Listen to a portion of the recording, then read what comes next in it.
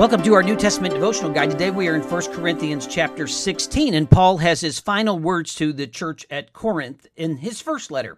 So Paul begins by talking about his love offering that he is taking for the poor Jewish saints that are in Jerusalem. Some believe that many Jews had come to Jerusalem on the day of Pentecost, and they came to know Jesus as Savior, and they stayed. And because they stayed and were displaced from what was their homeland and now are in Jerusalem, the early church tried to take care of them. Also, in Acts chapter 11, verses 27 through 30, it talks about a famine that struck that area as well. So there was the need for a relief offering.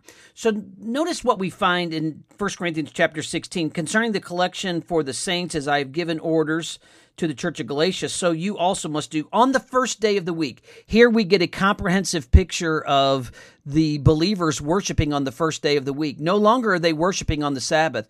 Now that Jesus has risen from the dead, they're coming together to meet on the first day of the week. And Paul says, let each one of you, this is a corporate offering that has responsibilities for all of us. Let each one of you lay something aside.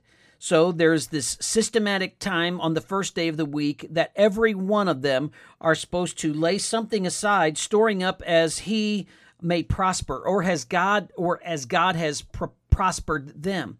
So Paul shares that you should give systematically, you should give proportionately to how God has blessed you. And this should be for everybody, and it comes together on the first day of the week. And then Paul says and shows that he is going to make sure that the offering gets to them in verses 3 through 4.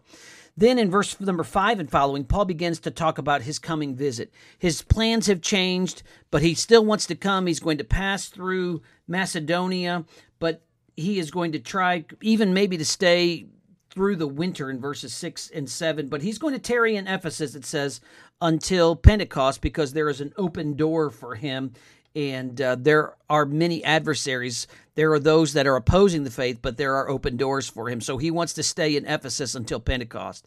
Then Paul talks about his friends. First off, in verses 10 and 11, he talks about Timothy. If Timothy comes, see that he may be with you without fear, for he does the work of the Lord. Timothy is a servant.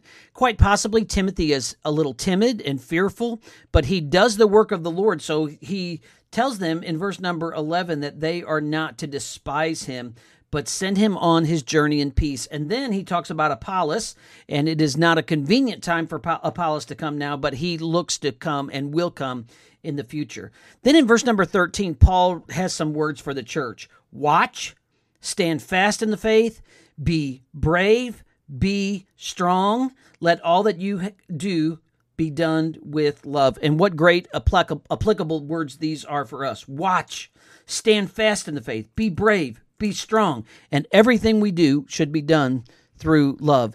Then he gives a word of exhortation to the family of Stephanas, and then talks about the messengers in verse number 17 and 18, and then shares final greetings in verses 19 through 24. Paul says at the end, the grace of our Lord Jesus Christ be with you. My love be with you all in Christ Jesus. Amen. Paul loved this church, and even more than that, Jesus loved this church, and Paul prayed for his grace to be experienced by the members at the church in Corinth.